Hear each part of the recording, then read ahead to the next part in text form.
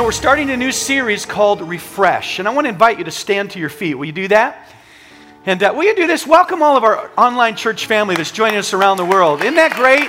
And we have church family everywhere, not just here in the room.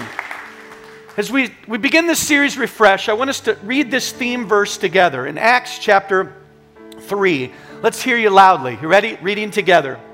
Repent of your sins and turn to God, so that your sins may be wiped away. Then times of refreshment will come from the presence of the Lord. God wants to refresh you in 2018. I want you to close your eyes. Holy Spirit, we acknowledge you.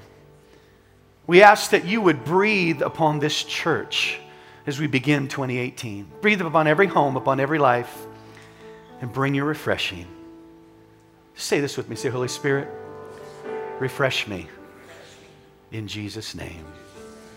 And won't somebody say amen? Amen. You may be seated today. Well, welcome to the very first 9 o'clock service at Higher Vision. We've changed our times. It's great to have you here today. Let me ask you a question. How many have ever gone through the holiday funk? You know what I mean? You put on a few extra holiday pounds. Come on, anybody know what I'm talking about? Am I the only one? Anybody else? Right? And you feel unproductive, you're out of routine, things, you just feel funky. In fact, you feel what they call down in the doldrums. How many have ever heard that word? Well, the doldrums is a word which means, if you define it, it means a state of inactivity, stagnation, or depression. But what you may not know is that doldrums is actually a sailing term. And what it refers to is a zone or an area on the globe. You see, the way the world turns on its axis, the top half of the globe, it has trade winds and currents that all move in one direction. The bottom half of the globe have trade winds and currents that move in the opposite direction. And in the center, in this area or zone, because the winds move one way on one part and one way on the other, it's called the doldrum zone, and there is no wind. In fact, back in the day when we didn't have motorized boats, you had to make sure you knew where that area was by the equator, because if you had a boat that was powered by the wind and you ended up in the doldrum zone, you were going to die. Because you couldn't get out. There was no force, no wind to refresh you, no wind to empower you to get to the other side. And you know what? I want to ask the question, how many here have ever gone through a season of life where you just felt like you were in the doldrum zone? Well, I believe God wants to get you out of that zone. He wants to breathe on you and refresh you so that you can step into what God has for you. How many want to step into what God has for you? So I want to help you get out of the doldrum zone, and I believe refreshing is what will do it. Now, let me say, if I'm going to help you, I want you to know something. It's not going to happen overnight. And if you'll stay with me and you'll trust me and we'll work together on this, I believe in time. You know, they say that it takes 21 days to start a new habit. So over the next season, as we go through this series, it may not happen today, but if you'll stick with what we're learning and what we find out from Scripture, I believe it will help you to get out of the doldrum zone, to get out of that funk, that God is going to refresh you and take you to places you have never been before. How many would say amen to that? So I want to give you the bumper sticker for how you and I can be refreshed. This is the how for us in this process of being refreshed. And it's simply this: prayer refreshes you. Prayer refreshes you. Now, what I want to do is I want to look at our theme verse. And if you look at our theme verse, it's interesting because it shows us this. Peter is talking to the church and the people that are in this particular setting, and he tells them this. He says, if you'll pray, through that prayer, by being in the presence of the Lord, you're going to be refreshed. Now, the specific prayer is repentance. He says, if you repent and turn to God.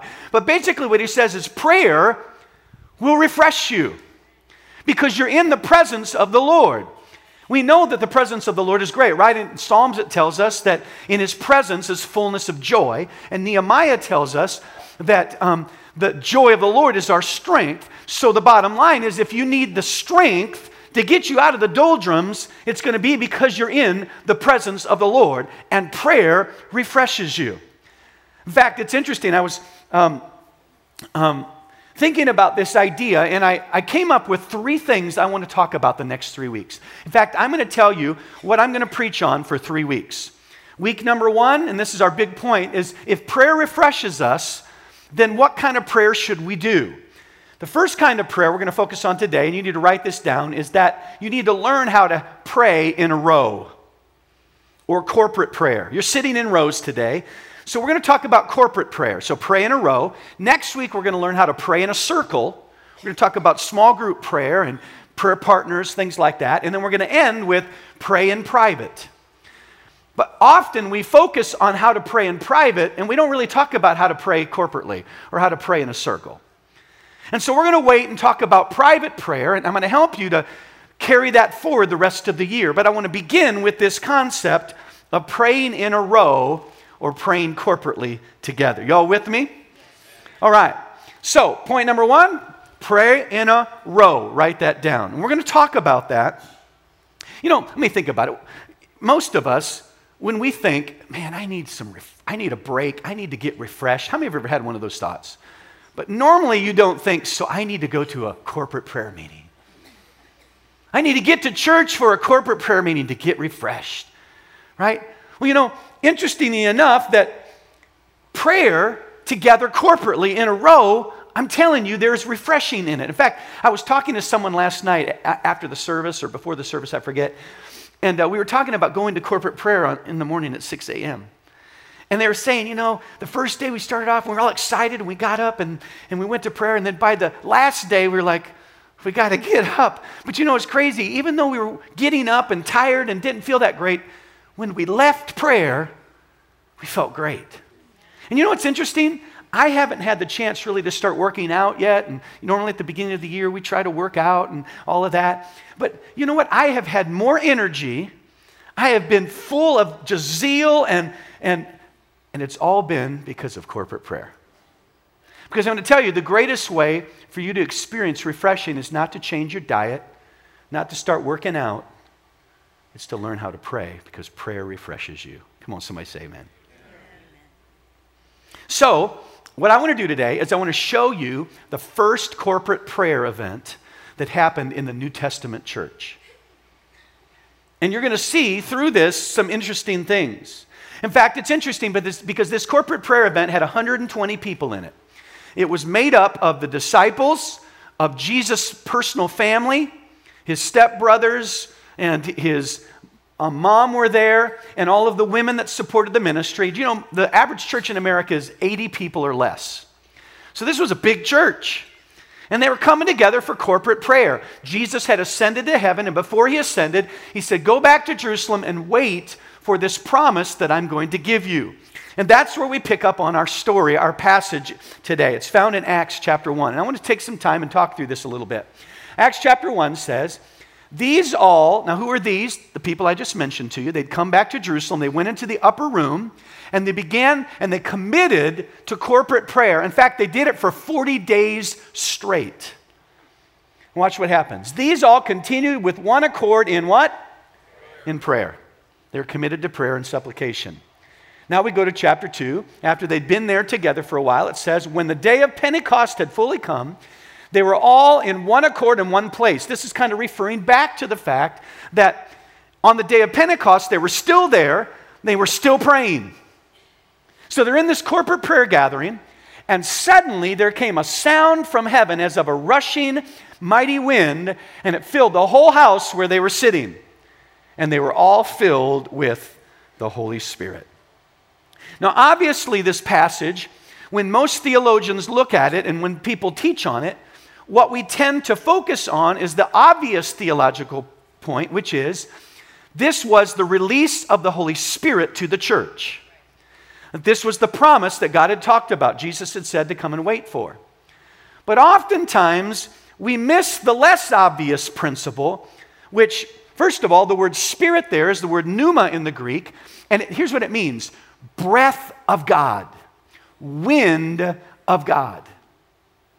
And what we end up missing is that the wind of God, which refreshed the church, and I'll show it to you in a second, which refreshed and empowered the church and took them out of the doldrum season, out of the doldrum zone, happened because they committed to corporate prayer. That's the part we look over. We focus on the tongues and we forget the prayer. And the bottom line is that prayer refreshes you.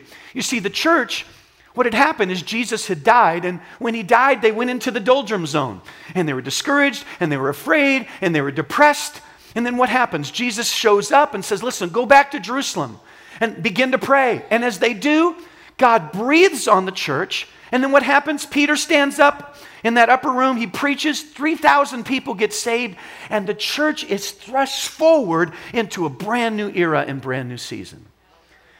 God refreshed his church because prayer refreshes you.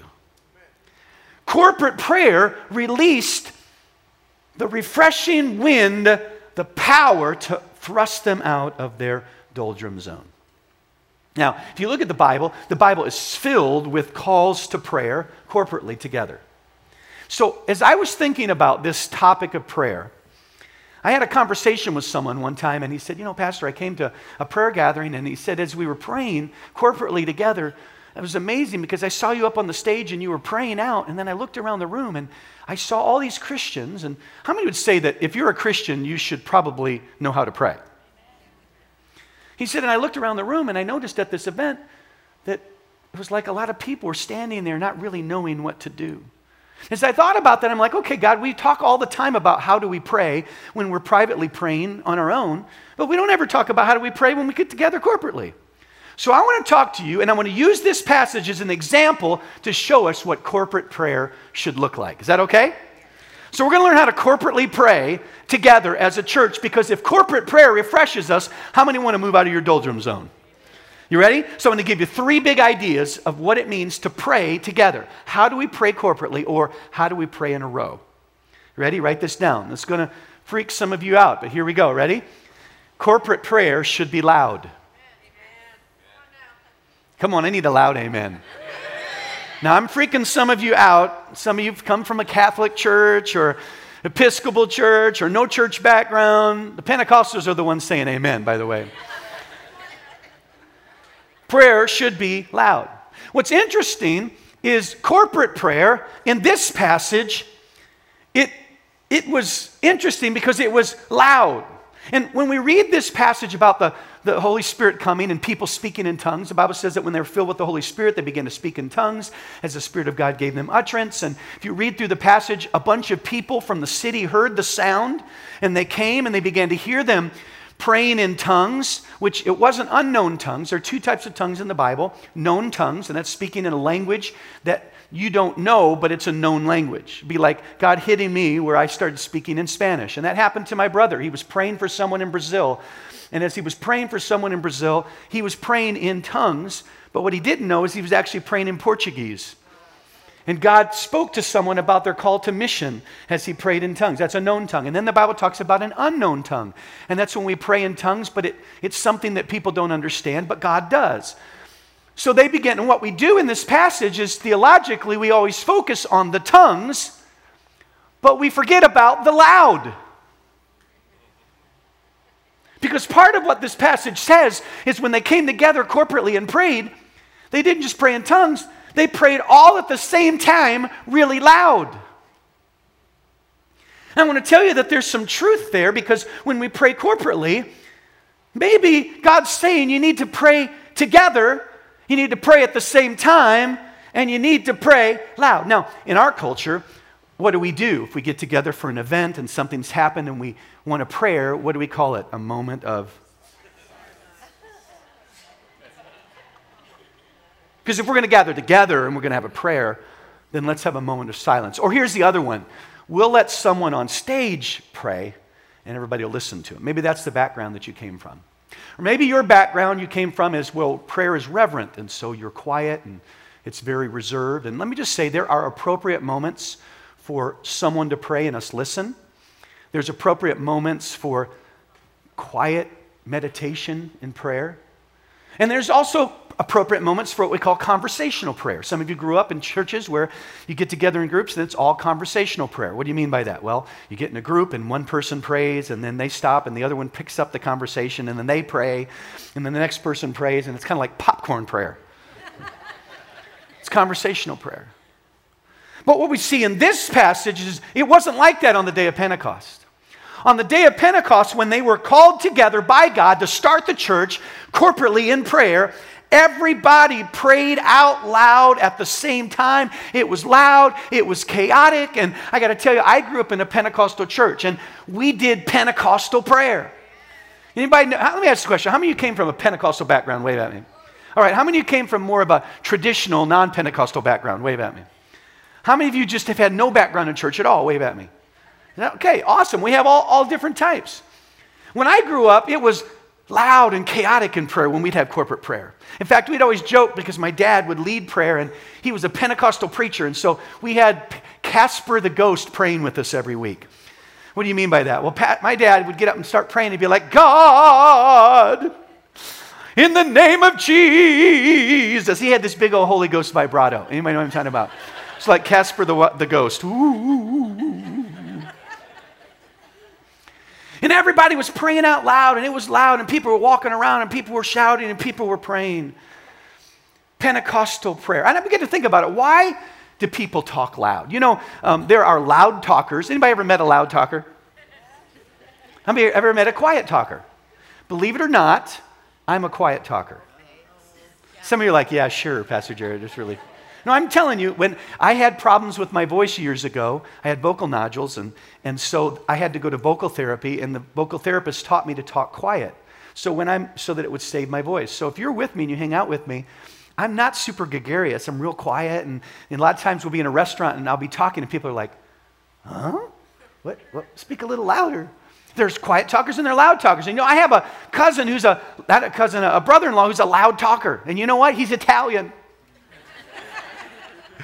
And everything he says is loud. He's like, hey, Jared, how are you? What's the matter for you? You know what I'm saying? He's Italian. Give me some pizza. He's Italian. And I began to think about it. Why do people talk loud? Well, usually people talk loud because they're invested in what they're saying.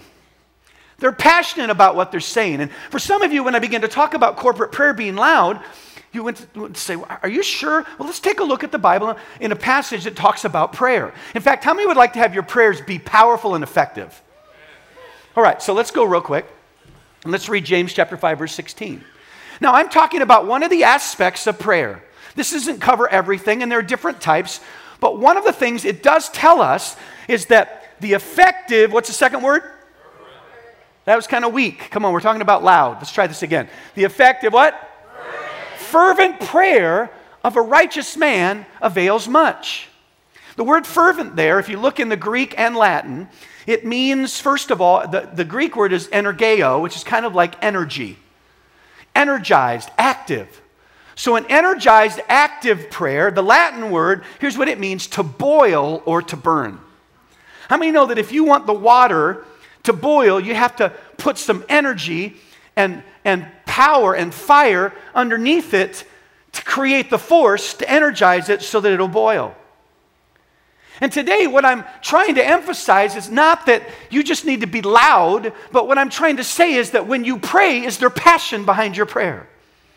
When you're praying for your children, when you're praying for healing, when you're praying for the city, when you're praying for situations, sometimes we just sit back with this mindset of, well, God, if you want to, or you can, or I believe it's possible, but no, God says the effective, loud, boiling, passionate prayers of the righteous are powerful and effective.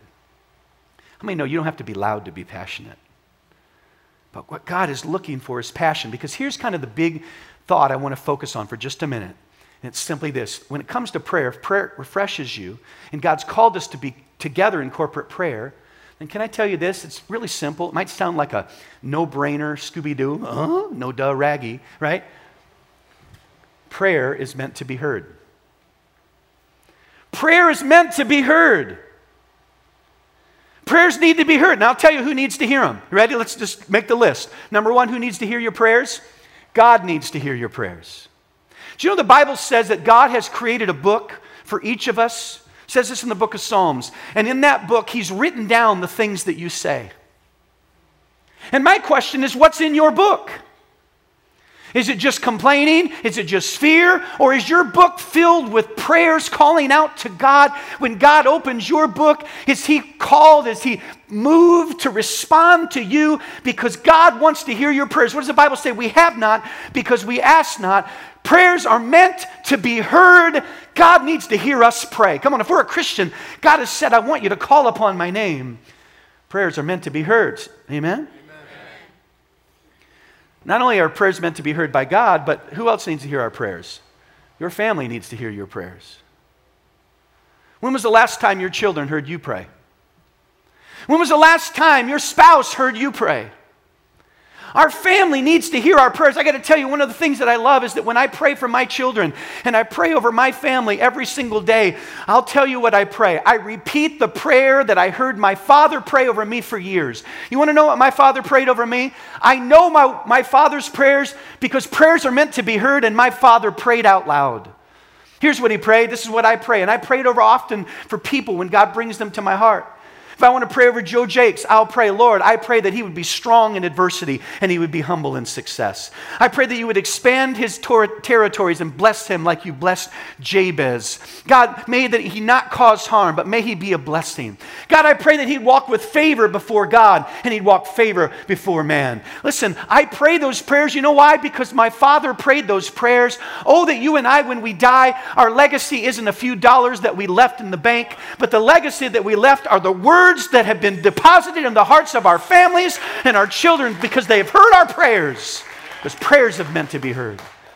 Some of you are like, he's an angry elf. Yeah, No, I'm a passionate elf. I'm passionate because I know the power of prayer. Prayer will refresh you. Prayers are meant to be heard by our family. You know who else? People need to hear our prayers. Your friend who has cancer needs to hear your prayers. The person in the cubicle across from you who's going through a divorce needs to hear your prayers. People in your city that are struggling need to hear your prayers. Prayers are meant to be heard. On the day of Pentecost, they showed up and they looked at each other and they said, this is amazing, because they're praying in a language they don't know and they're declaring the wonderful works of God. Imagine that 120 people all prayed at the same time, loud enough that a crowd of 5,000 heard them praying those prayers over them. Now, I'm not just saying loudness for loudness, but I'm telling you there's something about corporately lifting our voice together, because not only does God need to hear our prayers, not only does your family, but I'm telling you the people around you, our city, our leaders, people need to hear your prayers because prayer is meant to be heard. Say amen. Let me give you another one real quick and keep moving. The enemy needs to hear your prayers. The Bible says we wrestle not against flesh and blood, but against principalities and powers and spiritual wickedness in high places. And the Bible says that even Jesus, when he went through temptation, he spoke his declarations to the devil. The devil tempted him and said, you've been fasting, you're hungry, turn these stones into bread. And he looked at him and he responded in prayer. And he said, God shall not live by bread alone, but by every word that proceeds out of the mouth of God. And then he finally says, get out of here, Satan, you have no authority here. The enemy needs to hear you declare that no weapon formed against you will prosper, and every tongue that rises up against you.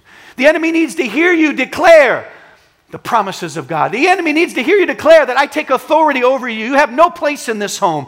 I build a hedge of protection around this family. And the enemy, whatever plans you've established for them, is not going to happen.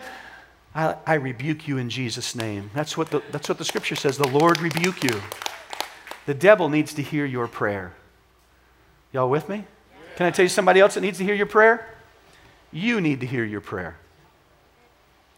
You need to hear you praying, I believe your word, God, which says I can do all things through Christ Jesus, so I can make it through this trial. I can launch this new business. I can lead my family in the ways of God. You need to hear your own prayers. You need to hear yourself pray, I am more than a conqueror through him that loves me.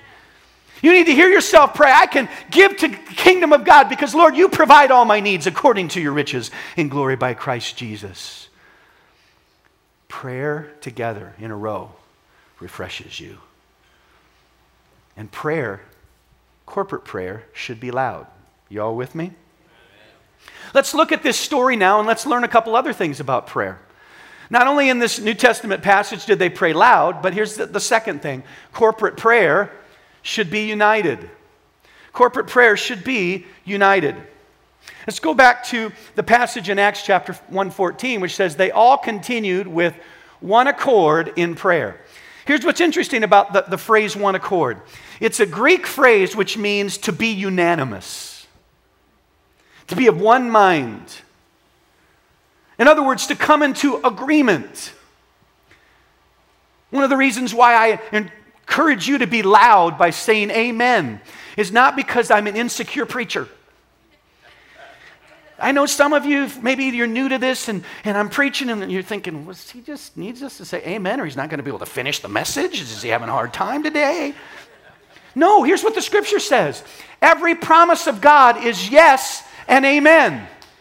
So the promises of God come when you and I agree and grab a hold of them and say, the word amen is I agree. And there's something that happens, and the reason I have you say amen is because I'm trying to encourage you subconsciously to grab a hold and say, I agree with what God is saying in this passage for me. But not only that, with prayer, you and I are called to come in agreement. That when we pray and we say, hey, we're going to pray this particular area. That's why in our prayer guide, we have things that you can follow so that as a church together, we're in unity and there's power. On the day of Pentecost, when they came together in agreement, what happened? God released the Holy Spirit and He breathed on them and He got them out of their doldrums. God wants to take you out of your doldrum. And He wants to move you forward into His promise for you. Because corporate prayer should be loud. Corporate prayer should be united. And let me give you the last one. Corporate prayer should be, this one's going to catch you off guard, physical. Should I break into let's get physical, physical? Maybe not. I'll stay away from that. Sorry. I don't even know if that's the other guy, right? That's John Travolta. Okay, same time period though, same time period. Pastor, are you serious that you're telling us prayer should be physical, that corporate prayer should be physical? Yeah. In fact, I'll show you some examples in the Bible. In fact, there are tons of examples in the Bible that we pray, corporately as well as individually, that there should be a physicality to our prayer. Can I show you? Y'all with me? Let's look at the first one. When we pray, the Bible says we should lift hands in prayer. Some of you are like, why is the pastor always saying lift your hands? Lift your hands. I'm tired. I don't want to lift my hands. I had a long week. Well, here's why. Because Paul, the apostle, when he's teaching on prayer, look what he says. 1 Timothy 2:8, I desire therefore that men, and this is not a pass for all the ladies. He's talking about everyone. I desire therefore that everyone prays everywhere. In other words, whenever we gather together, everywhere around the world, we should be lifting holy hands. So our prayer, when we pray, we should lift our hands in prayer. Now, have you ever thought about why God wants us to lift our hands in prayer? And as I was thinking about that, I thought about the human body. You know, God made the human body a certain way, right? How many know that when the human body walks, God created us so that our hands, they move, right? Your hands swing when you walk. How many figured that out? Now, how many know some people, when they walk, it's out of control? But let's say it's weird when they don't move. Have you ever seen someone do that?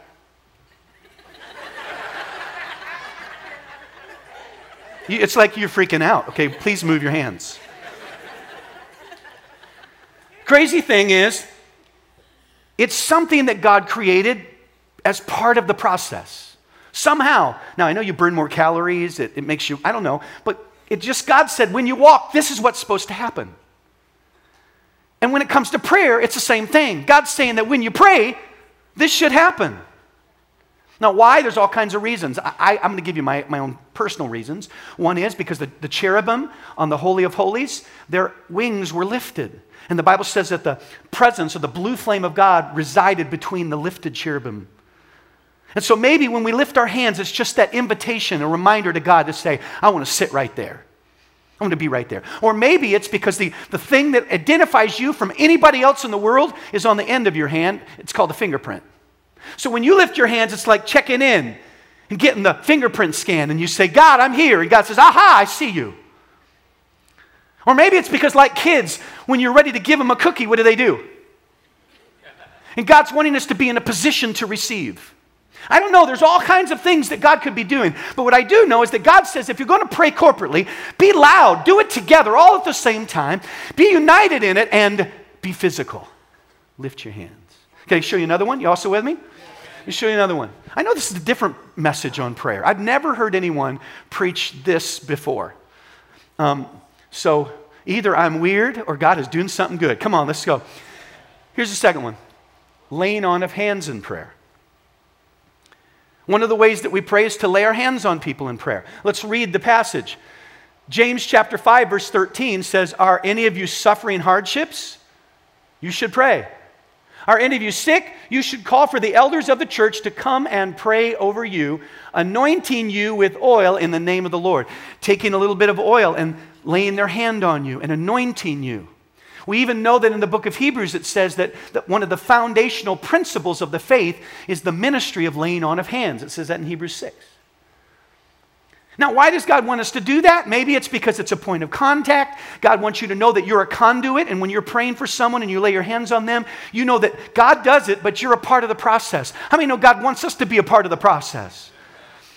Maybe it's when you feel the touch of someone in prayer, it's to know and be reminded that God is touching you, that God is with you, that God is connected to you. I don't understand it all, but I know that God says when you pray, lift your hands. When you pray, lay hands on people in prayer. Let me show you another one, and that is kneeling in prayer. The Bible says in Psalm chapter 95, verse 5, it says, come, let us worship and bow down. Let us kneel before the Lord our Maker. So when we worship and when we pray, we should kneel. Sometimes in a worship setting or sometimes in a prayer setting, you'll see people kneel down before God. Well, it's a sign of humility. Maybe God wants us to be physical that way because He's wanting us to humble ourselves. It's easy to stand like this, but our bodies, it begins to indicate what our heart is saying is that God, I come before you and I humble myself in prayer. I want to give you another one, and we'll end with this, and that is joining hands in prayer. To join hands, sometimes you'll see, and we're going to talk about this next week in prayer circles, because you don't just pray in a row, you pray in a circle. But sometimes in the course of a service, we'll say, grab somebody's hand, we're going to pray. Why do we do that? Because it says in the book of Matthew, I also tell you this, if two of you agree here on earth concerning anything you ask, my Father in heaven will do it for you. For where two or three gather together as my followers, I am there among them. And what this tells us, the idea of agreement, it's like a contract, the word agreement there. And when we come into a contract with each other, in modern day, what do? We write a contract with a lawyer. But in the culture in the days of Jesus, many of those contracts were done like this. You agree? And so by shaking hands, by agreeing together in prayer, what we're saying is, God, I come into contract with you. I come into agreement with my brother and sister that what we're calling out in your name, that God, you're willing and you're able to do anything, because with God all things are possible. You know what I want to do today as we bring this service to a close? We've been talking about refreshing, that corporate prayer refreshes you. Can I give you 3 powerful things that will happen when the refreshing wind of God begins to touch you as you begin to be a person of prayer? And I want to invite you out to our prayer meetings on 6 a.m. on Sunday. I'm starting on Monday morning. Thursday night for Unite Prayer. Can I tell you what happens? In this story, when God refreshes you, here's what happens. You'll start talking differently. The Bible says that when they were refreshed, they began to speak in tongues as the Spirit of God gave them utterance. I'm going to tell you, there are things that you'll start saying that you would have never said if the refreshing breeze and power of God hadn't touched you. You'll start saying, my wayward son is coming back to the kingdom. You'll start saying, I can be healed in Jesus' name. You'll start saying things like, with God all things are possible. You'll talk different when the refreshing touch of God touches you. You know the second thing that happens? Not only will you start talking differently, you'll start seeing differently. Because the Bible says that when the day of Pentecost came and they began to speak in tongues, Peter stands up and goes, hey, wait a minute. The book of Joel, the prophet, when he said, I'm going to pour out my Spirit on all flesh, that's what he was talking about. He saw something that he had never seen before. And I'm going to tell you, there are things that God wants you to see. The Bible says, eye has not seen, the things which God has prepared for those who love Him. You'll start seeing your situations differently. You'll start seeing your trials differently. You'll start seeing the opportunities before you differently. And when you get refreshed, here's the last thing. You'll launch forward on a whole nother level. That the church had grown to 120.